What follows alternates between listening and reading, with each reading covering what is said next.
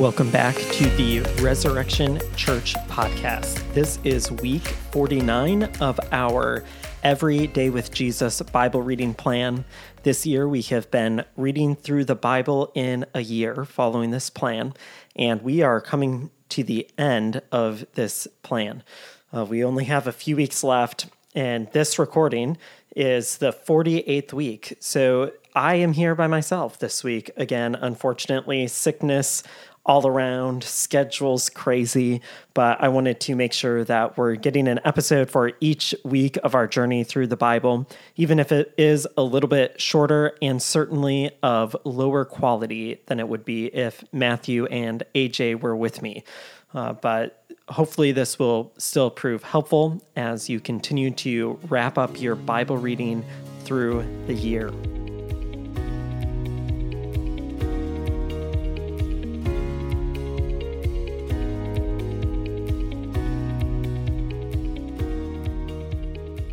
I am getting to this a little bit later than I had hoped to, but it was my first week back preaching in a while. I also had Bible class. We had our monthly family discussion forum. So it was just a really, really busy weekend. So I just didn't get around to it. But it's Tuesday, a good start to the week, and hoping to fit this in and get it uploaded before the week is out so that it can help anyone reading along with us. Well, we finished up Ezekiel this week, and we read through the book of Daniel. So we've been going through Ezekiel for what seems like a really, really long time. Probably not as long as it took us to get through Jeremiah, but Ezekiel is a pretty long book as well. So we wrapped that up. And of course, it ends with this vision of the temple and a restoration of God's people and God's presence with his people. The book ends with this really encouraging note. The name of the city from that day on will be "The Lord is there." And of course, that's the whole point of the land, the whole point of the tabernacle early in Israel's history, and the whole point of the temple is that the Lord would be there. Now, I think I mentioned in the last episode that I don't know quite what to do with all of the measurements that are laid out here, but I think regardless of how we would look at that or the particular details, what we have to do is recognize the city's purpose. And the purpose of the city is for God's presence to dwell there. That's the purpose of the temple as well. And as we get into the New Testament, Jesus indicates that the temple in the city are not going to have all of the confines of the previous temple and city of Jerusalem. Instead, there's an embodiment of the city and temple, so much so that Jesus himself is the temple. And what's more, he makes his people the temple. So he creates a people, the church, to be a dwelling place for God's Spirit.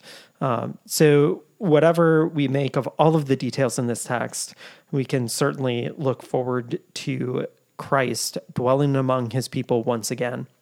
And of course, as we think about the Gospels, John's Gospel in particular, we read about the Word that became flesh and dwelt among us, where God is there, but was rejected.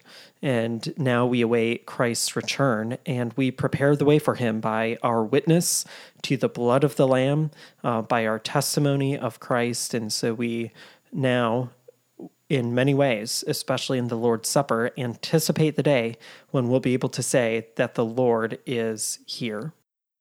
When we get into Daniel, there are a few stories in Daniel that pretty much everybody that I know is familiar with. I think a lot of Christians are familiar with Daniel and his friends in the fiery furnace, Daniel in the lion's den, and then we've probably all heard about really long and complicated sermon series talking about how Daniel depicts everything that's going to happen in the end times. So there's this weird matrix when we come to the book of Daniel of the familiar and the complex or mysterious. And I want to focus on the familiar and maybe make a couple comments on the complex. Of course, in these stories about Daniel, Daniel's pictured as God's man. He's pictured as a righteous individual, and Israel loves Daniel. That's sort of the Second Temple period where there are all of these non-canonical writings that spring up. There are multiple writings that are about Daniel that kind of imagine his childhood or his past, or how he came to be the great prophet of the Lord that he is in this book. So the book of Susanna envisions a young Daniel who overturns the ruling of some evil judges in Israel and saves the life of a woman and shows his wisdom from the Lord. And then there's another story called Bel and the Dragon, I believe. These idols in Daniel represents righteous Israel once again. But here in Daniel, we have Daniel in captivity in Babylon, showing himself faithful along with his friends. And if you were with us during our Esther series, I contrasted Esther's way of being outside of the land with Daniel's way of being outside of the land. So where Daniel is really attentive to following the kosher food regulations and even going beyond it to ensure that they're kept, Esther just dives right into the king's meal. Where Daniel and his friend maintain ritual purity, she does not. And they're both outside of the land in these instances. So as we read the Bible as a whole and we read these books in light of each other, we start to understand that Esther's mode of operating is not really faithful. And Daniel is depicted here as an individual who lives faithfully before the Lord along with his friends. These guys are selected. They refuse to violate their kosher food laws, but the Lord blesses them because of their faithfulness. So they grow. God gives them knowledge and understanding in every kind of literature and wisdom. And then Daniel also understood visions and dreams of every kind. And no one was found equal to Daniel, Hananiah, Mishael, and Azariah. These individuals are blessed by God because they remain faithful outside of the land. And if you think of Jeremiah's instruction in his prophecies and his preaching, he kept telling the Israelites, you're going to be taken away. Don't resist captivity. Instead, be faithful to God while you're there. And Daniel and his friends embody that faithfulness. They remain faithful to the Lord. Of course, it's important to note that Daniel can interpret dreams because in the next chapter, in chapter 2, this king Nebuchadnezzar has a dream and nobody else can interpret it except for Daniel. And Daniel interprets it, referencing the God of heaven, asking for mercy considering the mysteries. So God reveals the interpretation of the dream, and Daniel praises God in response in 2:20 through 23. So it's interesting that we start to get this picture not only of a wise and faithful individual, but a humble individual who recognizes God's authority over dreams and his ability to impart abilities to others. So Daniel directs all attention and glory and praise to the Lord, which is a significant contrast to Nebuchadnezzar and others in the story who are trying to draw attention and glory to themselves. So Daniel models what it looks like to show humility before the Lord and give glory to him. This, of course, relates to the interpretation of the dream, where Daniel indicates that if Nebuchadnezzar fails to worship God, then he's going to be crushed. He needs to submit himself to the Lord. Of course, Daniel gets promoted at this. And then by chapter 3, this guy Nebuchadnezzar makes a golden statue, and everybody is supposed to worship it. And of course, Daniel is not going to worship it. And then these advisors, some of these people who are jealous of Daniel and others who've been elevated above them, maliciously accuse the Jews, and they turn Nebuchadnezzar against Shadrach, Meshach, and Abednego. And these guys are thrown into a fiery furnace. And they respond to this threat. If the God we serve exists, then he can rescue us from the furnace of blazing fire, and he can rescue us from the power of you, the king. But even if he does not rescue us, we want you as king to know that we will not serve your gods or worship the gold statue you set up. So if Israel is supposed to learn anything from their exile, they're supposed to learn not to worship false gods. And Nebuchadnezzar is hearing this message as these three individuals take that lesson to heart as they refuse to worship the false gods. So they throw these three guys into the fire anyway. And then as the king is looking in the fire, he jumps up in alarm because he sees a fourth guy in the fire. And this one looks like a son of the gods. And this is a really interesting phrase. It's hard to know how to translate this phrase or connote the ideas associated with it. It could simply mean a divine being. Often kings were referred to as a son of the god. So this is probably an angelic-like figure, a really intimidating, somewhat royal figure maybe. I think I always grew up assuming that it was Jesus in the fiery furnace with them. I don't know that we have enough evidence to say that this is a Christophany. So a Christophany is a term that people use for a pre-incarnate appearance of Christ, in the same way that we'll use the term theophany to talk about an appearance of God in some kind of physical form. I don't know that we should say that this is a Christophany or a theophany. Nebuchadnezzar, when he sees this guy, praises the God of Shadrach, Meshach, and Abednego. And he says that he sent his angel, this divine being, to rescue them from the fire. I don't know if we should rely on Nebuchadnezzar's interpretation of the situation or identification of this guy, but it's recorded this way in Daniel, so probably we should just say this is an angel of the Lord, maybe the angel of the Lord that's sometimes associated with God's very presence. But Nebuchadnezzar gets it here. He says that they risk their lives rather than serve or worship any god except their own God.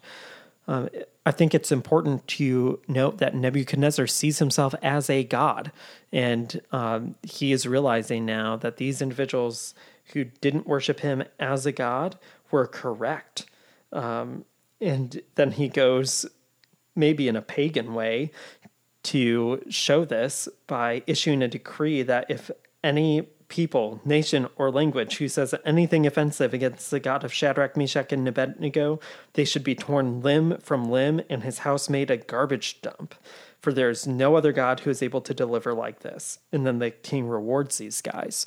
It is interesting that this is not quite the response that I think Nebuchadnezzar should have. I think instead he's supposed to have a response of repentance. Instead, he now wants to get in on the good side of this God and is going to rip from limb to limb anyone who says anything negative about their God. Of course, for all the faults of his declaration there, he does confess that God, their God, is the Most High God, and he praises him in a psalm-like way in Daniel 4:3. How great are his miracles and how mighty his workers. His kingdom is an eternal kingdom, and his dominion is from generation to generation. And in the upcoming week, this will be the same thing that sounded when Mary responds with a psalm-like praise to the blessing of Elizabeth as she is bearing Christ, whose dominion is from generation to generation, and whose kingdom, of whose kingdom there will be no end.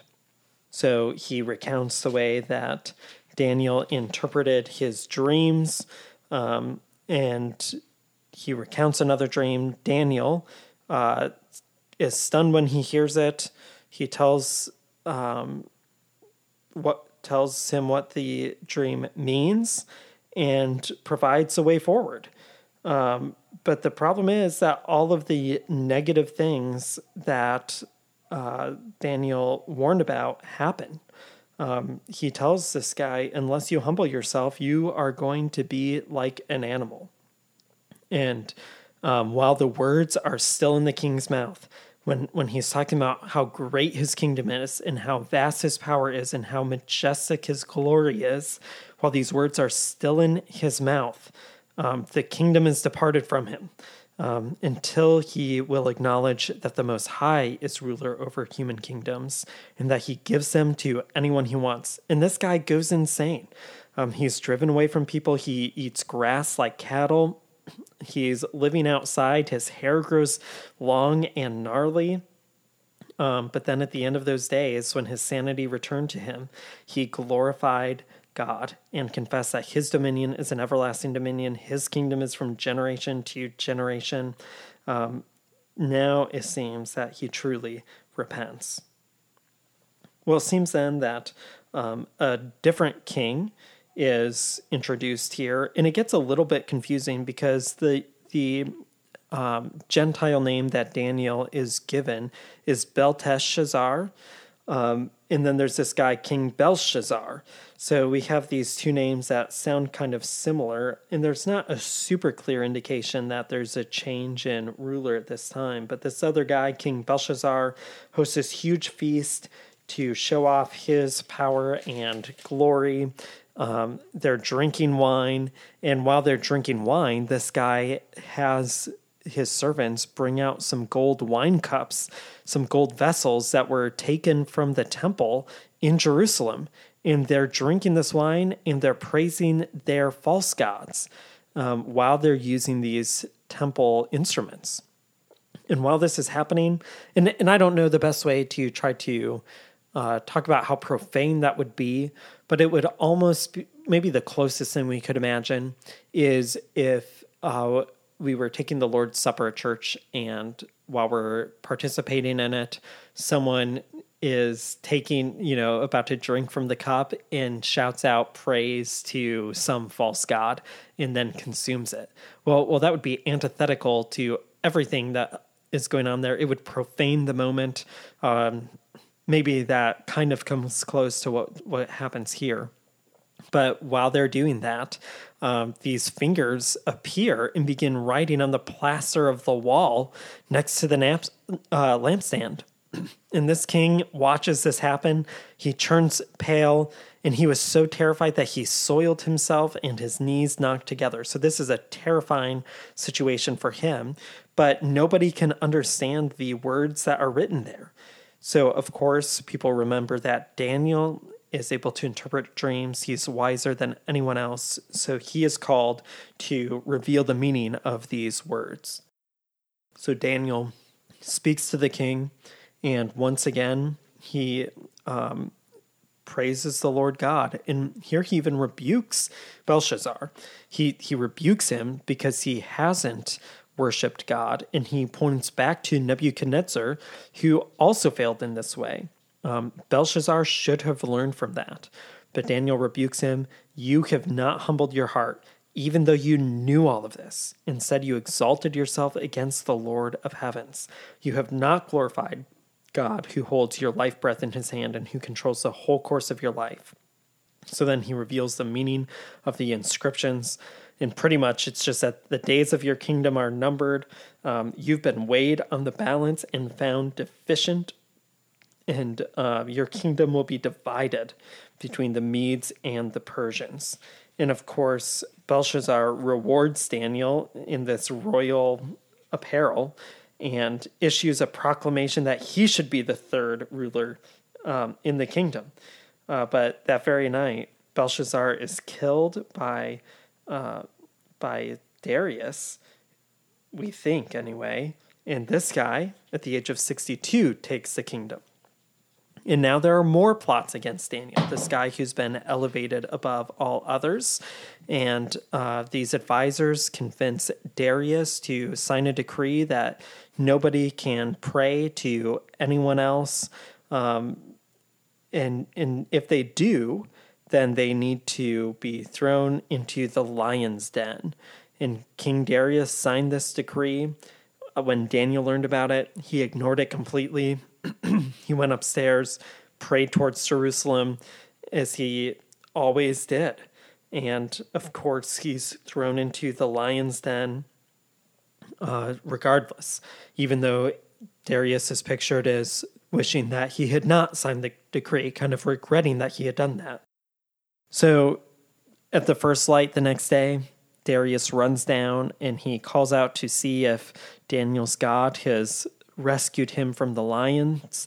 And of course, God did. God rescued him from the lions. The king was overjoyed, had orders for Daniel to be helped out of the lion's den, and he was unharmed because he trusted in God. And just like Nebuchadnezzar, this guy responds not so much immediately with repentance, but with violence, as he then looks at the guys who convinced him to do this, and he has them and their children and their wives thrown into the den of lions. And the lions react immediately and crush these individuals. It's really a gruesome scene. But he then responds with this decree that in all his royal dominion, people must tremble in fear before the God of Daniel. For he is the living God, and he endures forever. His kingdom will never be destroyed, and his dominion has no end. He rescues and delivers. He performs signs and wonders in heavens and on the earth, for he has rescued Daniel from the power of lion. So then Daniel prospers during the reign of Darius and the reign of Cyrus the Persian. And then we get into some of these visions of the Ancient of Days, the Son of Man, of these kingdoms that are all brought under the authority of God's kingdom. And these prophecies have been interpreted in various ways. And I think I just want to make two comments about them. The first comment that I want to make is that we have to remember that these prophecies were made to real people, and they were received in a particular way. And before we try to speculate about how they might relate to our future, we should try to understand how they relate to their present. So as we work through Daniel, we should keep in mind that these are words that were received by real people in the past, and we should work to understand the author's communicative intent, even as we recognize they might have some future implications.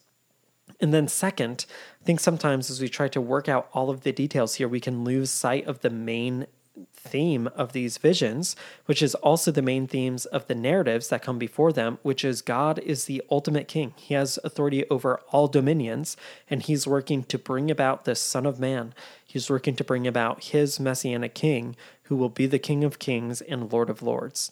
And we, of course, know that that's Jesus. And I think it's fitting as we read the gospel accounts that over and over again, there's this recognition of Jesus as the king who now declares his kingdom that usurps and supplants all other kingdoms, not through the violence of Darius or Nebuchadnezzar, but through the violence that Christ took on himself, that he bore for us on our behalf, and in the way that his kingdom comes about is through the witness, the testimony of his followers, and his own blood. So we've talked about that a good amount in our Bible class as of late, but Daniel points to the fact that God is king, and he exercises his rule through the true Israel, Jesus Christ, who's the Son of David and King of the world.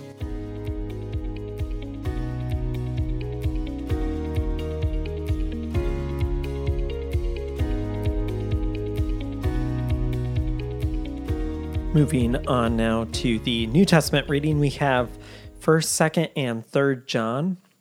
Of course, 1st John is a letter that is loved by many, really, in some ways, clear and easy to understand, but in other ways, really deep and even debated among individuals on what it means and how to understand it. There's a lot of debate about how 1st, 2nd, and 3rd John relate to each other. I think one convincing argument I heard from a lady named Karen Jobes is that 1st and 2nd or First John is like this circular letter, and then Second John and Third John are cover letters that go with it to a couple specific places. I think that's what her argument was. I don't know that it's all that important, but there is some debate about that. I taught through First John during the COVID shutdown, or at least most of it. And then I think we may have been meeting in person, and we shifted that study to a Friday Bible study that's not recorded. But I think the first 5 or 6 or something like that are on the church website. So if you're interested in some of those texts in more detail, it's not exhaustive teaching. I think they're like 20 minutes per lesson for whatever it was that we were trying to do during that COVID shutdown. Back in 2020 as well, I did a Johannine theology or Johannine letters. I forget what it was called. Johannine literature class, a PhD seminar, and I did a presentation on John's letters. And I kind of just considered the 3 letters together, identifying key theological themes.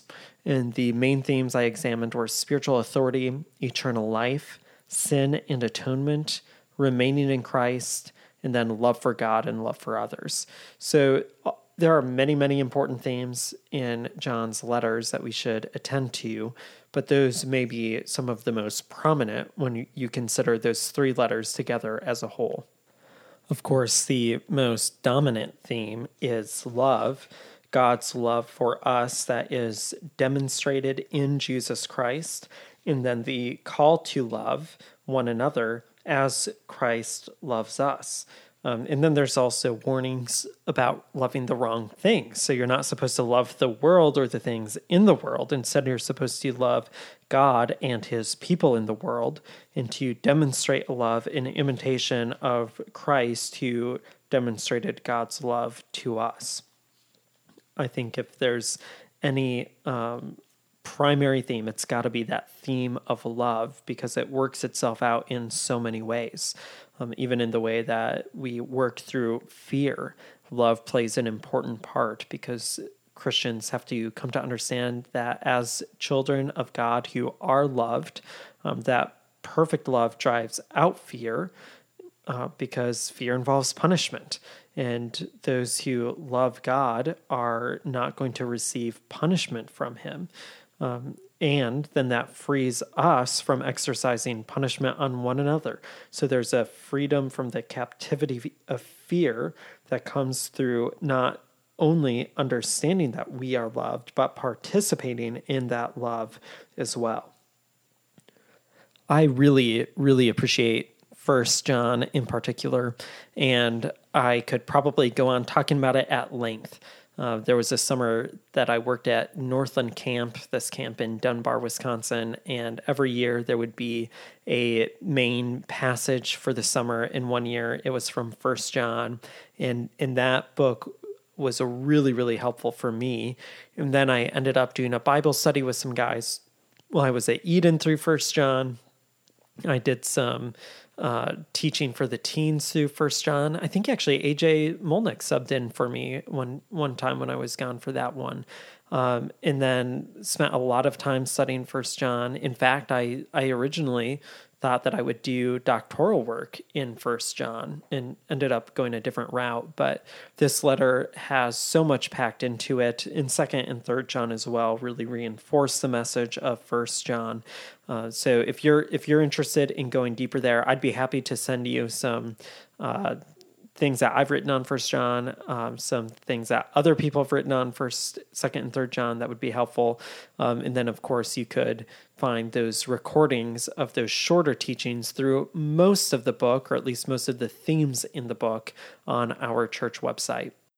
I want to remind you of our upcoming Christmas event called Lord of the Rings and the Hope of Christmas. This event takes place on December 16th. That's a Friday at our church, Resurrection Church. We are looking forward to a good time where we will have some trivia, some prizes for trivia, and a prize drawing. And some of those prizes have already started to come in the mail. So I'm getting excited about being able to give those out. And I'm getting excited about the talk that I'll give on the hope of Christmas that's depicted in The Lord of the Rings. I'm not sure everything that I'm going to say there, but I've been studying it for some time, and I'm getting ready to start writing this week. So if you think of it, you can pray for me as I prepare for that talk. But then I'd encourage you to invite a friend or two or a neighbor.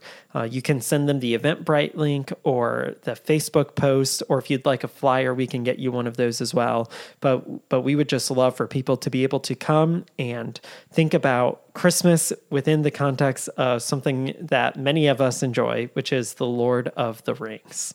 Finally, as I've noted in past podcast episodes, we are nearing the end of our Bible reading plan, and we are not going to do this weekly Bible reading plan next year, but I do think we'll have weekly or nearly weekly podcast episodes in the coming year. We plan to interview some interesting and thoughtful people about theology and the Bible and church ministry, and I plan to do some talking through Romans and maybe even like a verbal commentary through the Lord of the Rings saga. I'm not sure yet about that one. And then we plan to have a couple group discussions about some points of doctrine and theology that might be helpful to reflect on. And we want to include in there also some topics of just the Christian life and daily living and spiritual theology. So I hope that you'll continue to join us on the Resurrection Church podcast, which is a ministry of Resurrection Church here in Burnsville, Minnesota. You can learn more on our website at resurrectionmn.org.